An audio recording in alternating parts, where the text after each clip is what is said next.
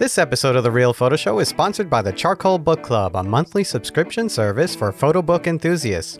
Working with the most respected names in contemporary photography, Charcoal selects and delivers essential photo books to a worldwide community of collectors. Each month, members receive a signed first edition monograph and an exclusive print to add to their collections.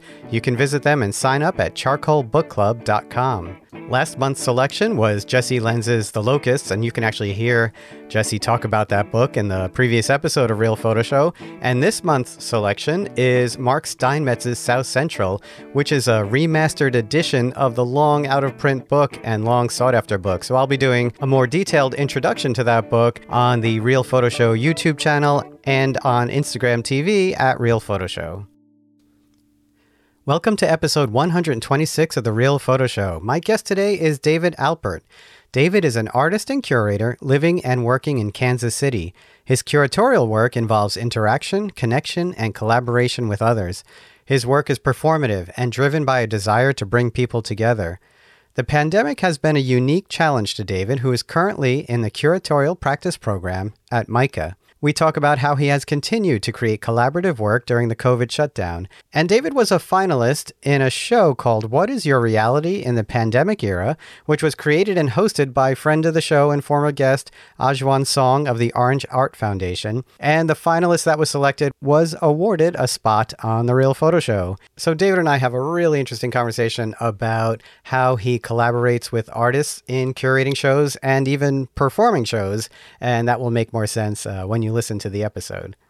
All right, just two quick announcements. There's a little bit of time left for the Chico Hot Springs Portfolio Reviews and Charcoal Publishing Prize.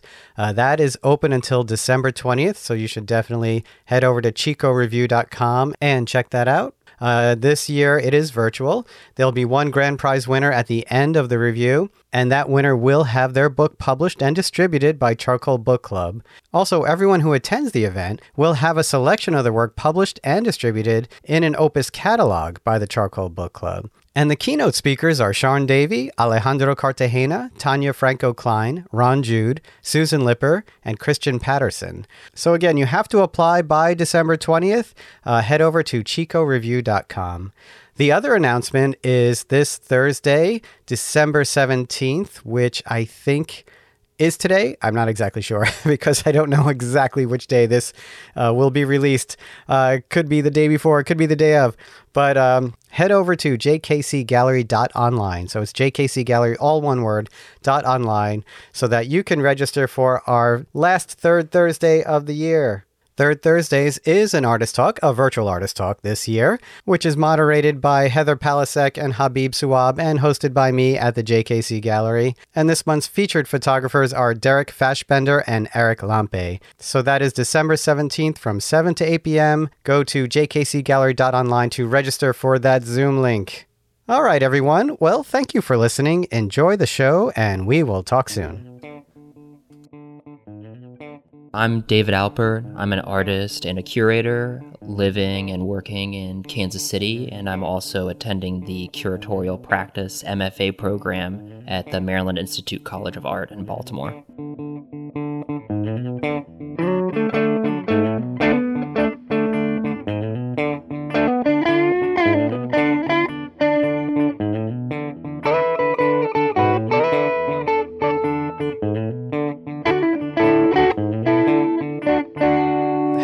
How's that program? The program is good. Just to put it simply, it's with Jose Ruiz is the program director, and he's just a really wonderful educator and curator.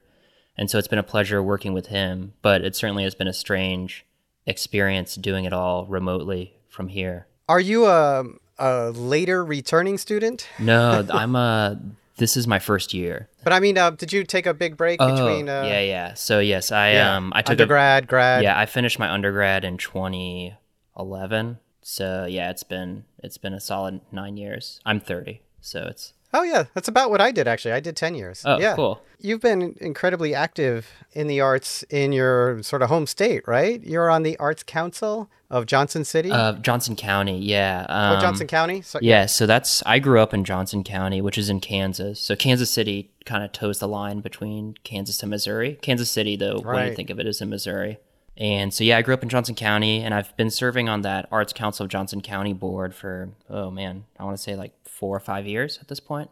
Were you also involved in the arts when you were in Jackson County? Well, so I'm living in Jackson County currently, which is in Kansas City. So yeah, Oh, I that's where see. I'm doing most of like my personal curatorial and art studio work and stuff is all over here for the most part. And then for Johnson County, the main thing I do over there is I just serve on that board and help. It's a nonprofit. And Oh, yeah, so okay. I'm on their governing board. It seems like, well, first, we should backtrack a little bit. So you're here because I was a sponsor of a show called "What Is Your Reality in the Pandemic Era." It was initiated by Orange Art and curated. Well, the jurors were Anthony Hayden Guest, Jonathan Goodman, Deborah Jack, Kuzma Vostrikov, and Ajwan Song. And you were did they call it a juror's choice? Is that what it was, or what was your selection? My official title, I think, ended up being finalist. Oh, okay. Yeah, was what they called it. But I'm the only. It's like I won that competition, if you want to call it that. Right. Yeah. Whatever it was. Right. Yeah. Yeah. And it was one of your Polaroids, right? Correct. Yeah. So all of my photography is just instant photography, primarily just Instax Square photos. And so, Oh, okay. yeah, they're Instax Square. So basically a Polaroid, but smaller. And it was called Hugging My Mom from a Distance, 2020. And of course, that was related to the pandemic era, right? Yeah. It was kind of a motion, almost looks multiple exposure, but maybe a slow shutter speed kind of photo. Yeah, so it's a double exposure. Okay. Yeah, I use a Lomo Instant Square camera from Lomography, so it has a lot of those sort of toy-like camera features on there, like easy double Yeah. exposure and stuff. But yeah, so it's a double exposure. I took that photograph, I want to say, in May or June. It was early on after quarantine, and so there was like very little human-to-human contact at that point. So it was a way for me to hug my mom in a way, but virtually. That is on your website it's more of a generalized, and I want to talk more about your website because it's pretty interesting. Thank you. You have these two sort of general, I think, categories called photo or photography on your website, and it was part of that. And I think what I found interesting about looking at your work was that there's a very kind of stream of consciousness in the moment. And I think in the show they called it an informal quality to the work, right? Where it seems like you have this idea and you execute in a certain way, but sort of like your medium, it feels very instant. Yeah, right? yeah. So I think that kind of relates because if you look at like my other studio kind of work, it's a lot more like time consuming and a lot more like purposeful in its intention maybe. The instant photography I picked up as a way to have fully completed projects or completed like objects very quickly because I wasn't able to put in time like I used to be. And I was really thinking about it just as like a side thing just to keep my creative sort of flow. Yeah. Yeah, and so it ends up, because I don't really put any limitations on it, it ends up being very all over the place. And yeah, I think you're right. Due to the nature of the medium, it's all these instantaneous moments. So depending on whatever mood I'm in or what I'm around, it's gonna translate in that way. It's so funny. I even wrote down, it's like, well, I'm doing this right now and that's a project. That's what it felt like when I was looking at it, that work. Yeah. And you can see your website has this kind of early 2000s kind of feel to it, right? Yeah, like certainly. a little, Yeah. which is, it's actually kind of fun to roam around your website. But the links actually take you to, I think the way you set up your gallery is very specific to the work, right? So there are some bodies of work that are in what look like very more formal website galleries, and some bodies of work where it's just sort of like, a bunch of squares put up there, right? Yeah. Much more loosely organized. And the more traditional kind of subset of your gallery, right? That's the other work you were talking about, where it's a little more time intensive or a little more long-term project oriented. Yeah. So I think, the photography is like one thing kind of on the side, which has, because I do it all the time, has become a main thing in a way, but it's still very loose. And then I do these other projects occasionally that are much more organized and like are much more resource and time intensive. So those started at the beginning. They actually started around the same time as the photography. About the beginning of 2018 is when I started really getting into those. The first project I did was thismuch.org, which is like an annual writing competition about love. Is that part of the Reality Club? Yeah, so I use kind of. So it's a little tricky. I use the name Reality Club is not actually really a club. It's a name I use when I curate stuff. Oh, okay. Yeah, it's that just makes really sense. a moniker. Yeah, I did Yeah. that because I felt like it was a lot easier for me to communicate with people and to get people interested.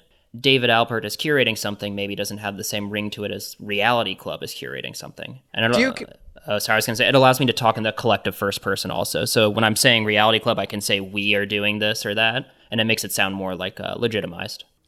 Yeah. And you primarily consider yourself a curator? Yeah. I mean, I love making art and doing that also and doing the photography. And I still am interested in pursuing that to an extent, but I just don't see how, I don't feel confident in that translating to being able to like support myself full time.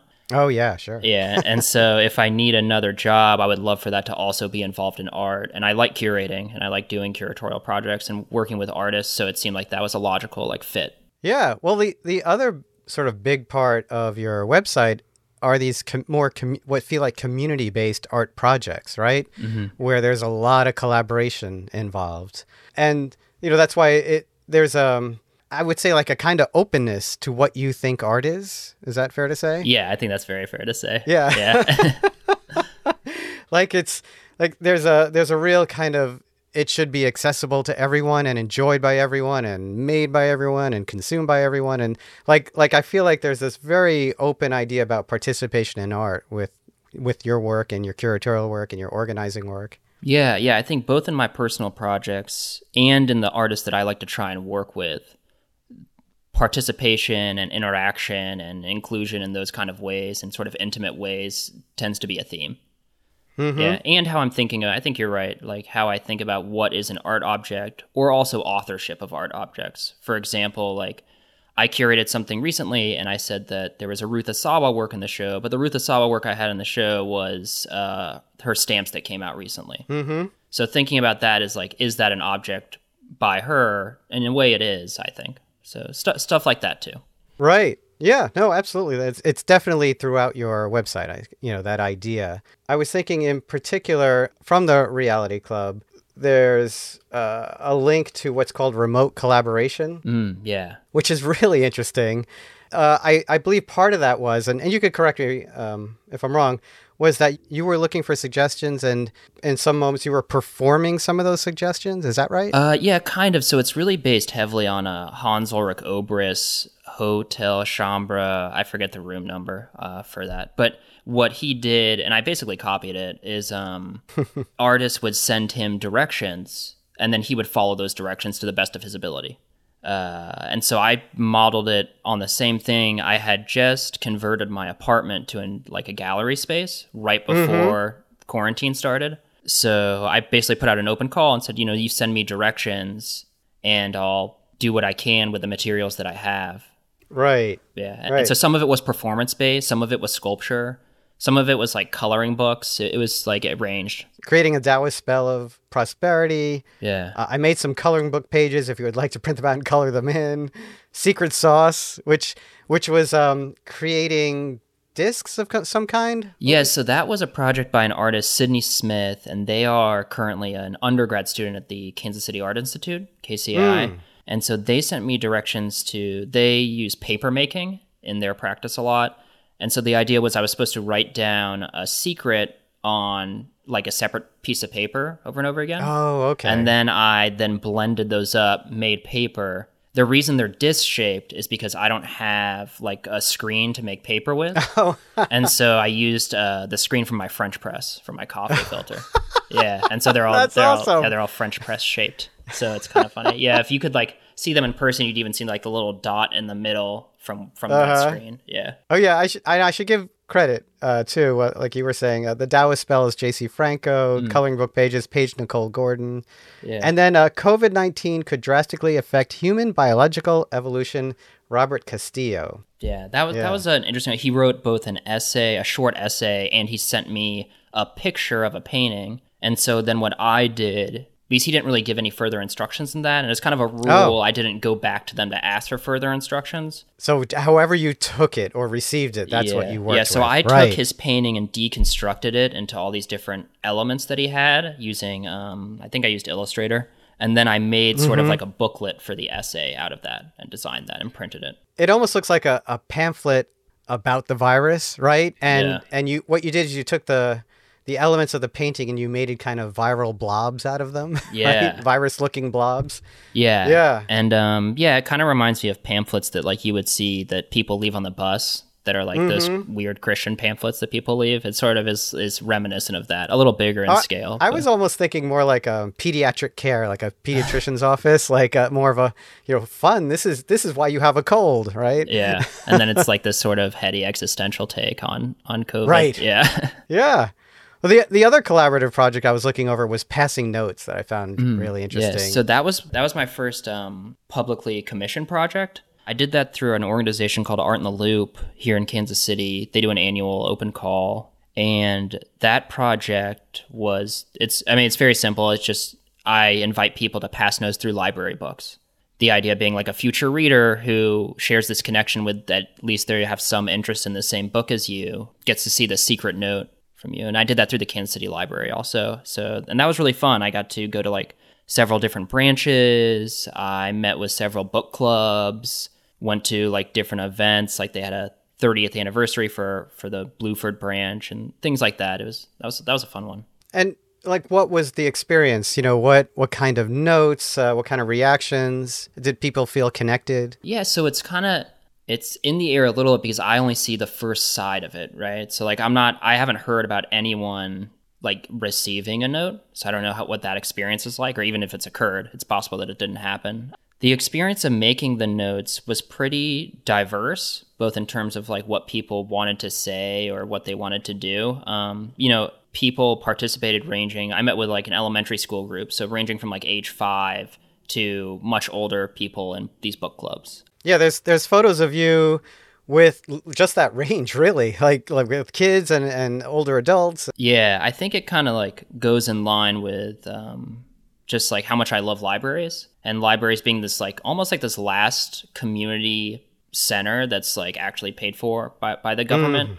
Everything happens at a library, at least in Kansas City it does. People become American citizens at libraries. They read books, they watch movies, they go there for resources, they go there to learn a new language or just to hang out or to eat. All these things, they all happen at the library. So it's a really dynamic place. I was interested in finding out more about one of the, I think, longer term projects on your website called I Miss You, I Feel. Yeah, so that project I had been working on it for a while, and it ended up being this group show called Origin Stories at this space called Open House, which is no longer in existence, but it was a space here in Kansas City, an unfinished house. That's why it was called that. And I did the project in response to thinking about my grandparents, who are all dead, and have been dead for a while. It's not like a recent thing. Mm-hmm. And it deals with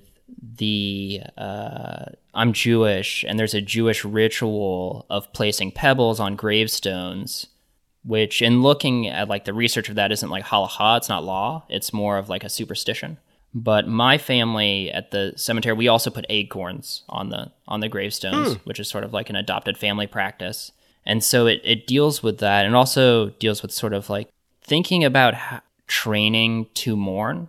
So I created a simulation, really. I made a bunch of fake pebbles and acorns out of clay, unfired. And I have AstroTurf laid out. I went and did a crayon rubbing of their gravestone. So I made like a fake gravesite. Okay, I was wondering about the crayon. Yeah. Because it seemed very kid-like. Yeah. They're crayon rubbings of their gravestones. And then I colored them in also with crayon. Just sort of based on like intuitive, like emotional connection and color. Mm-hmm. Yeah, and so people could come, they could interact with a piece fully. They could take a pebble or an acorn or both and then kind of create their own ritual. Because they're unfired clay, they'll dissolve over time. Okay. Yeah. One of my questions was going to be, are they chocolate? What is that? Yeah. They kind of have that nice color to them. But yeah, they're unfired clay. Yeah, so it's an installation piece. The turf represents the cemetery, right? The lawn of the cemetery, and then the crayon rubbings of the gravestone are there as the as the headstones or the plaques on the plots, right? Yeah. And then surrounded are the pebbles and acorns that you could either place on the plaques, right? Or you could take with you. Yeah. That was the idea? Yeah, you could take them with you. And there's a film or an audio clip? Yeah, so I made a film to go with it, and the audio clip is from an interview. NPR was doing this thing in town where you could go and like conduct an interview between two people. Like you could sign up and they would record that. Was that StoryCorps? Yes, I think so. Yeah, StoryCorps. Yeah. Yeah. That's great. I love StoryCorps. Yeah, so my mom and my older brother participated in that, and they were talking about this experience. My grandpa lived with us before he died, and so they were talking about that in the interview. So I took the audio from that, and then I made a dual projected Super 8 film, like 8 millimeter. And I like have a digital version, which is on the website, but then I also like at the actual show projected that and ran that. Another thing I noticed on your site is you're sort of collecting everything you're doing at MICA, right? There's like this archive of syllabi and notes and work and all kinds of things. Yeah, so that is an archive I started. I started at the very beginning of the semester. We have an assignment as part of my program to archive our work, or at least our thesis work, and I brought in that to all my work. And it's really a twofold thing. One part of it is thinking about how during this pandemic, I'm living through what I think will most likely end up being a very historic moment. And I'm trying to catalog my experience in that moment. And part of that experience for me is that all of my classes are through Zoom. They're all remote. Yeah. And so I'm taking these screenshots of all of these different aspects of those things, so like slides from presentations. I record people's cursors or plants. Or oh, wow. Things like that. The cursors is kind of fun because it's almost like something that like, and there's a lot of examples of these types of things, but like you very rarely see people's hands in Zoom. Hands being like a very important way of communication in America, and also like a very intimate thing in America and stuff like that. So I'm thinking of the cursors as almost like people's hands. Like I'll go and like hold their hand by following their cursor with my cursor. It's like something I do. That's secretly. so interesting. Yeah, and then the second part of it is that I'm also thinking about like, could someone try and learn what I'm learning now without being in my program? And so I'm putting all of the syllabi, all of the lists of readings, my class notes, my projects, everything like that. So if someone really was like, I want to do this curatorial practice program, but I don't want to enroll or pay for it to do anything like that, then they can do all of that. Not completely, but a large part of it, I think. Yeah, and then thinking about all this remote work and remote learning and being a curator and your practice, you also lose this sort of ability to have a tactile interaction with artwork too, right? When looking at work and researching work, there is a big difference between seeing it on a screen and then going to visit it in person. Yeah, right? yeah, there's a huge difference. I think normally I am very consistently, by normally I mean pre-pandemic, I was very consistently going to exhibitions and performances and talks and all of these things and regularly going to museums and DIY spaces.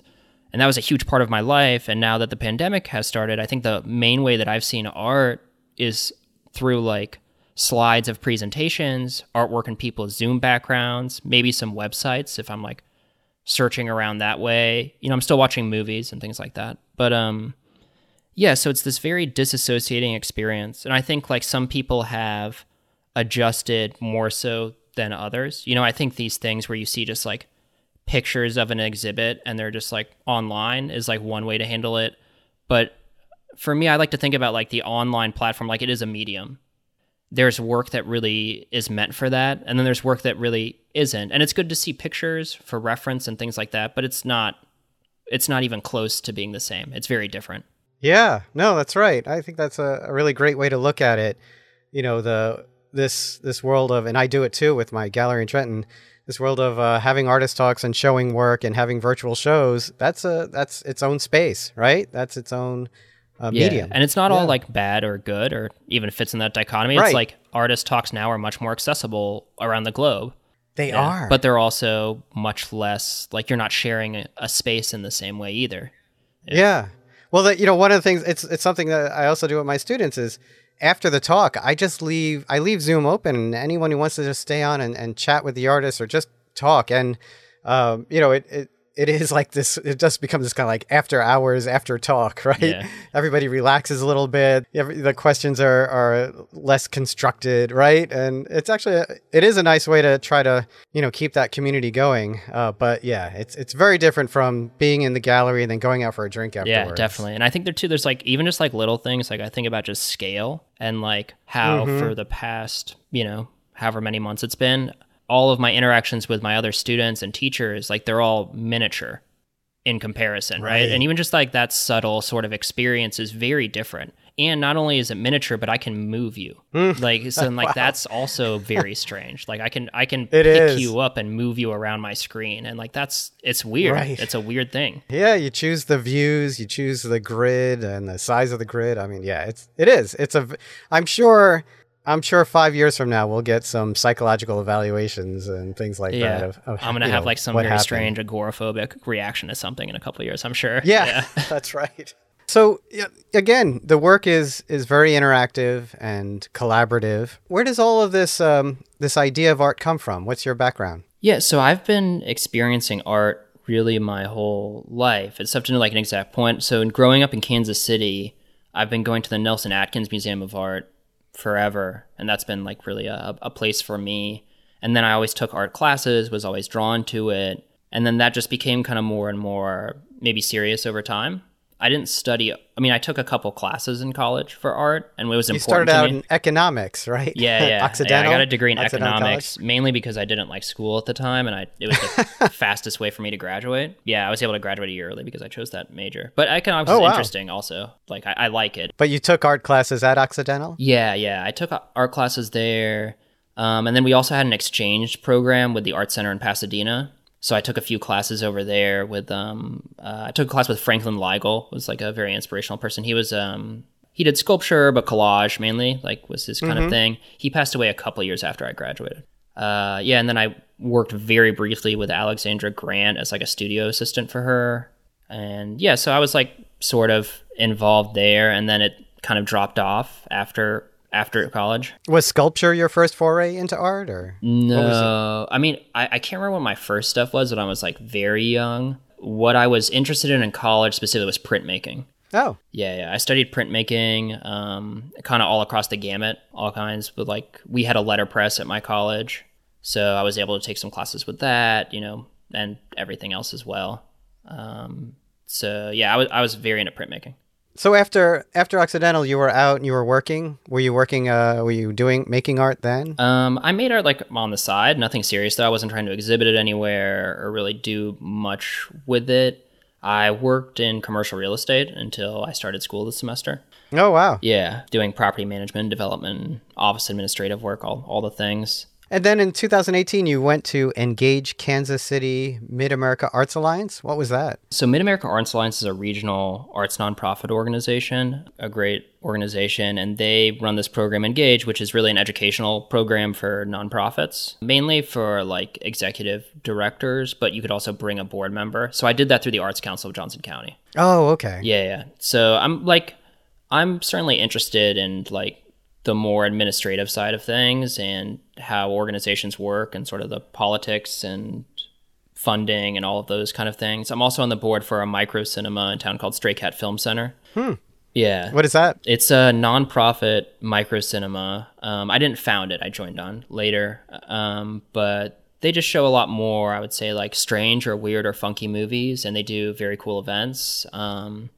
Yeah, right now we're a little hamstrung, obviously. With the pandemic and all, and being in a curatorial program, it is antithetical to the idea of being in touch with people and visiting artists and visiting studios. And so what have you done to adjust, or are you just sort of waiting a little bit? I think there's a little bit of both. I mean, there's certainly this idea, that this isn't forever and things will change. They won't go like back necessarily, but they will be a lot more open, and those, physical interactions are going to happen a lot more, seeing people face to face and being able to be in a room together.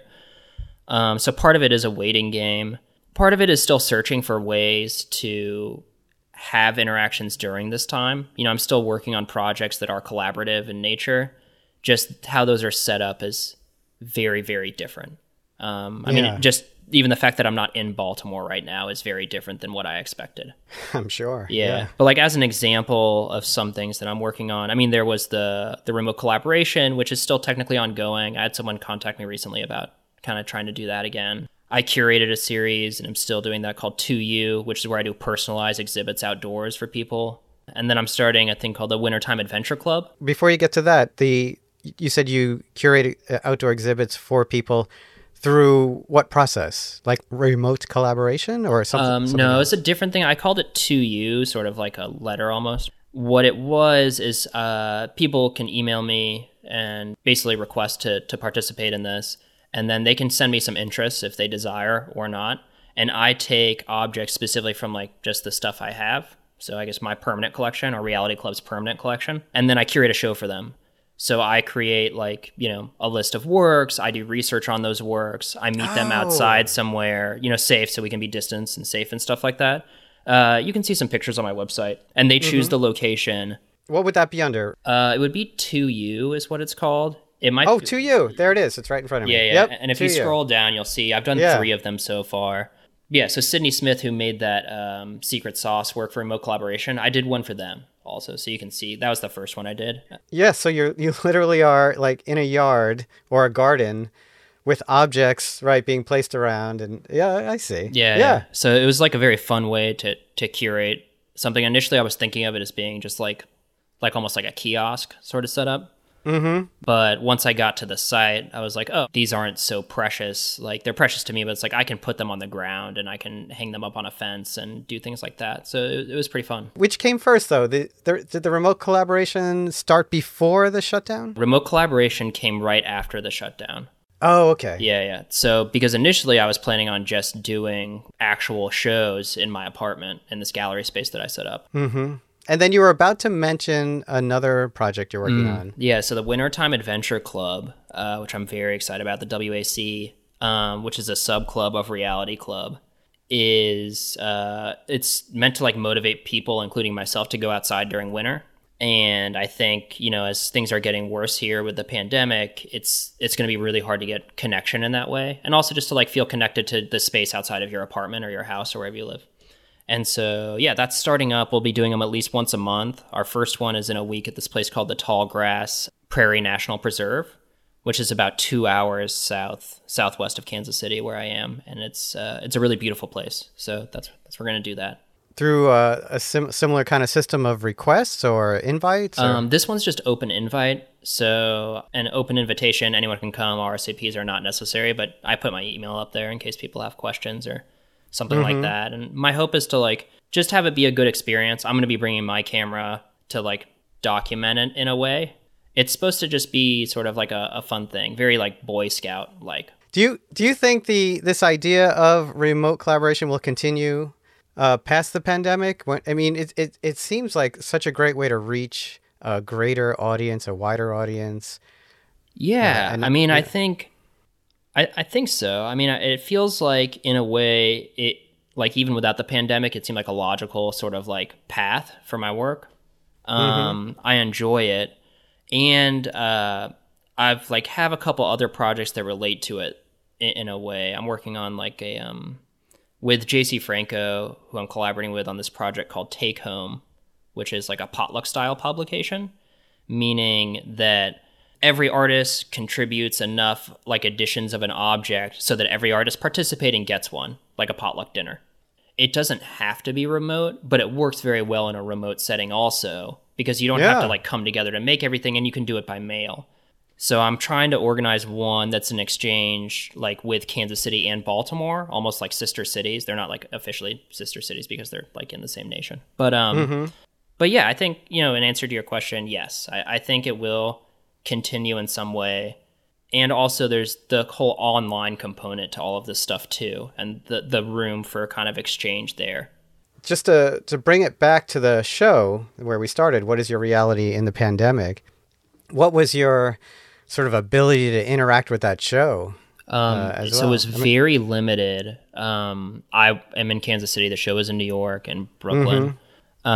So I was not able to attend or go. I saw pictures. They mailed me the catalog. My younger brother, who's also involved in the arts, he works at Gladstone Gallery. No. Yeah, so he lives in Brooklyn, so he was able to attend, and a very good friend of mine, my best friend Tucker Eason, who's a painter, was also able to attend. So they kind of like went for me as like representatives. Your surrogates. Yeah, Yes. exactly. Yeah, my surrogates.